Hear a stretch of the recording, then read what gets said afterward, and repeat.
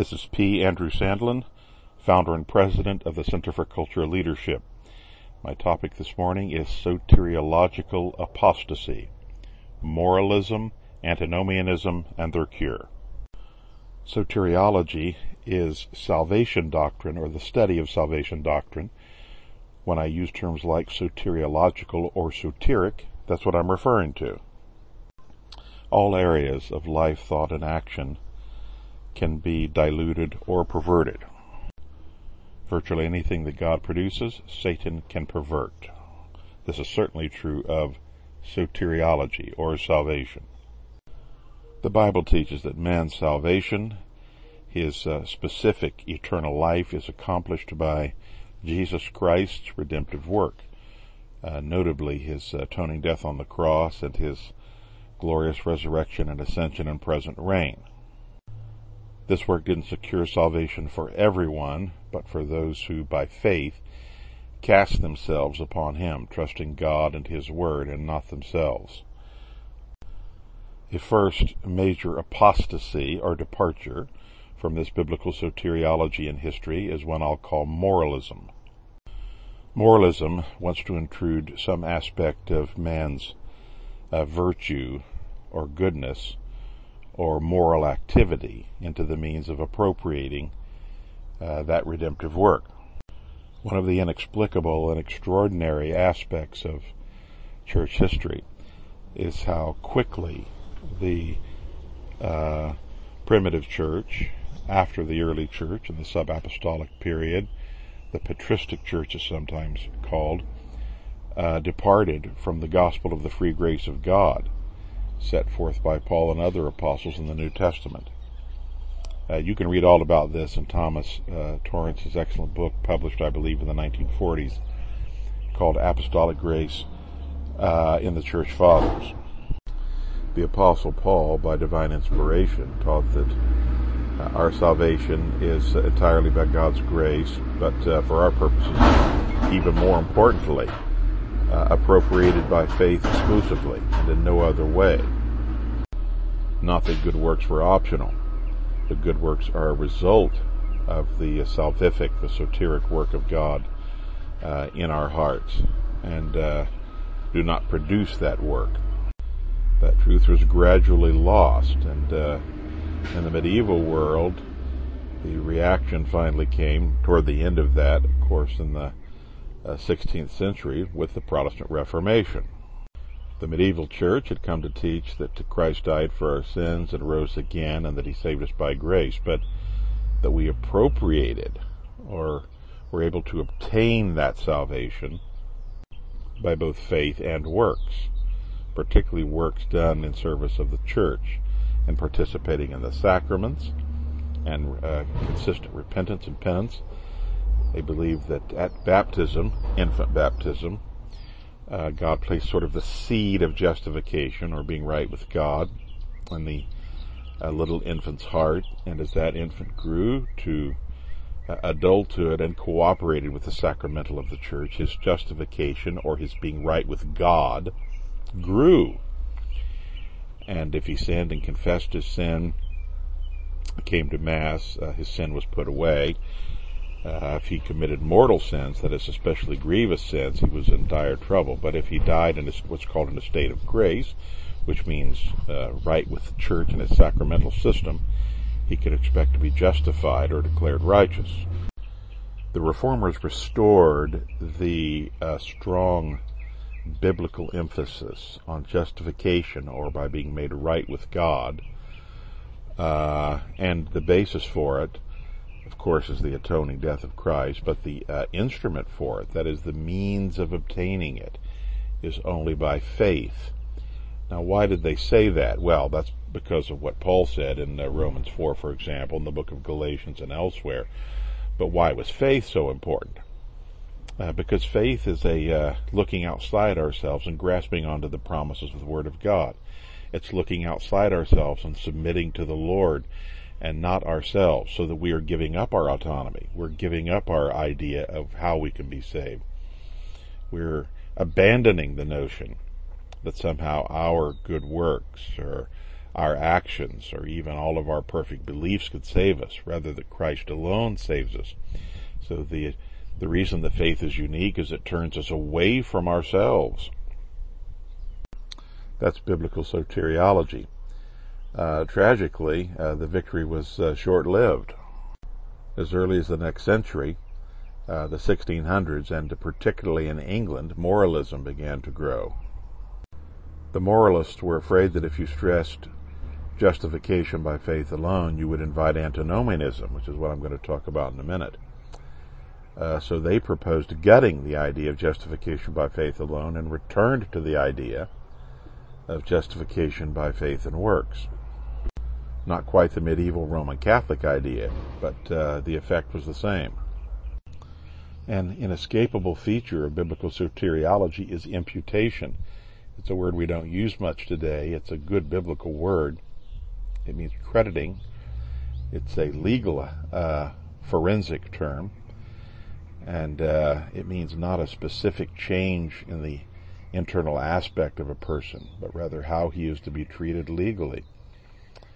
The terms guilty or not guilty are imputational terms. Well, the advantage of being saved, of trusting Christ for salvation, is that his righteousness is imputed or marked up to our account.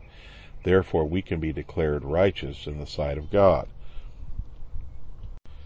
This means we're not saved by our righteousness or declared justified or right by our righteousness, but by the righteousness of Jesus Christ. Most of the moralists agreed with imputation, but sadly they believed that Christ's righteousness was imputed to our account. His atoning death and his resurrection and even his righteous life, so-called active obedience, they believed this was imputed to us on the basis of our repentance and our turning to the Lord and either our obedience or intention to obey, and then on the basis of that we were justified. Of course, this really destroys salvation by grace through faith. Now, they would say that this is all of grace because God graciously agrees to save those who start turning to him. The problem is that Paul says in Ephesians 2 and elsewhere that salvation is entirely by grace and not of works, even good works. We're saved to good works, but not on the basis of good works. This apostasy degenerated further in the 19th century. Protestant liberalism on into the 20th century degenerated into what I simply like to call a soteriology in Christian life of niceness. If you live a nice moral life, if you treat people well, if you do unto others as you would have them do unto you, if you avoid terribly gross sins like murder and theft and adultery, then you can expect to be accepted by God. If you'll think about it in the end, this makes a mockery of the death and resurrection of Christ, which really aren't necessary. Therefore, views of the atonement of Christ's death had to be adjusted. It's nothing more than an example for us to sacrifice for others. It has nothing to do with Christ's substitution on the cross, his sacrifice on the cross for our sins, because we're actually not that sinful anyway, and we're essentially able to save ourselves. This, in a proverbial nutshell, is moralism, and it is fatal to biblical faith. Everywhere it goes, it destroys the gospel, and it destroys Christianity, as Protestant liberalism did. Now, the next example of apostasy is more relevant in our own time, and that is Antinomianism. Antinomianism rose not long after the Reformation, but it has become prominent in large swaths of conservative Protestantism in the last couple of hundred years. Its theoretical basis is found in several different schools of thought. One of them from the 19th century among conservatives is dispensationalism, which taught that we live in the era of grace and not of law, and that law has really no place in the Christian life. But it also is prominent in the 20th century by people who stress justification by faith alone to mean that because good works are not the means of our justification, good works are always a threat to salvation by grace, and therefore we should stay away from them or at least not stress them greatly. This actually happened to some of the second and third generation Lutherans. It's true today among some of those who hold the so-called two-kingdom theology, and many who hold to a very strong gospel law distinction. An explanation of the antidote to this evil, as well as the evil and apostasy of moralism, was found in the writings of the Protestant reformer John Calvin, others too. And that is the cure for both moralism and antinomianism in the central soteriological doctrine of the Bible. Apart from, of course, the redemptive events themselves, Christ's death and resurrection, and that is union with Christ. We gain all the soteriological benefits by union with Christ, and outside of Christ there are none.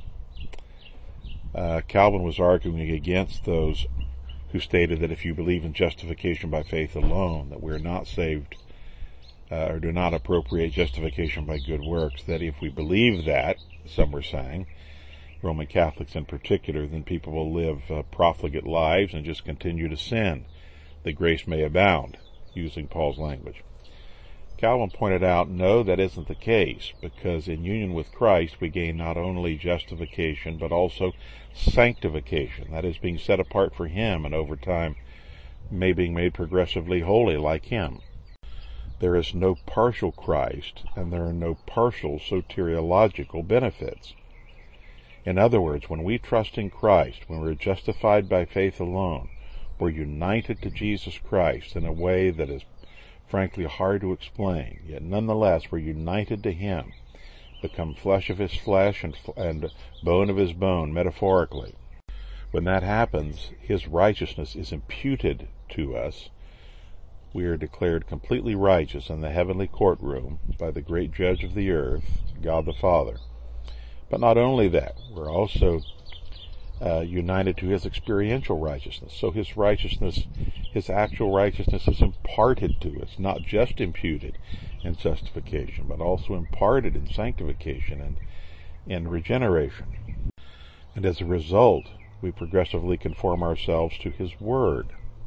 This means that we cannot be antinomian. That term literally means anti-law. And if our view is that we were saved in order to completely shed God's law, then we have severely misunderstood Paul's teaching. Because he teaches not just that we are saved by grace through faith without good works, but that we are saved by grace through faith in order to perform good works. He says this plainly in Ephesians chapter 2 and teaches it plainly elsewhere. John tells us in 1 John that sin is defined as a violation of the law, and therefore the opposite of sin is law-keeping.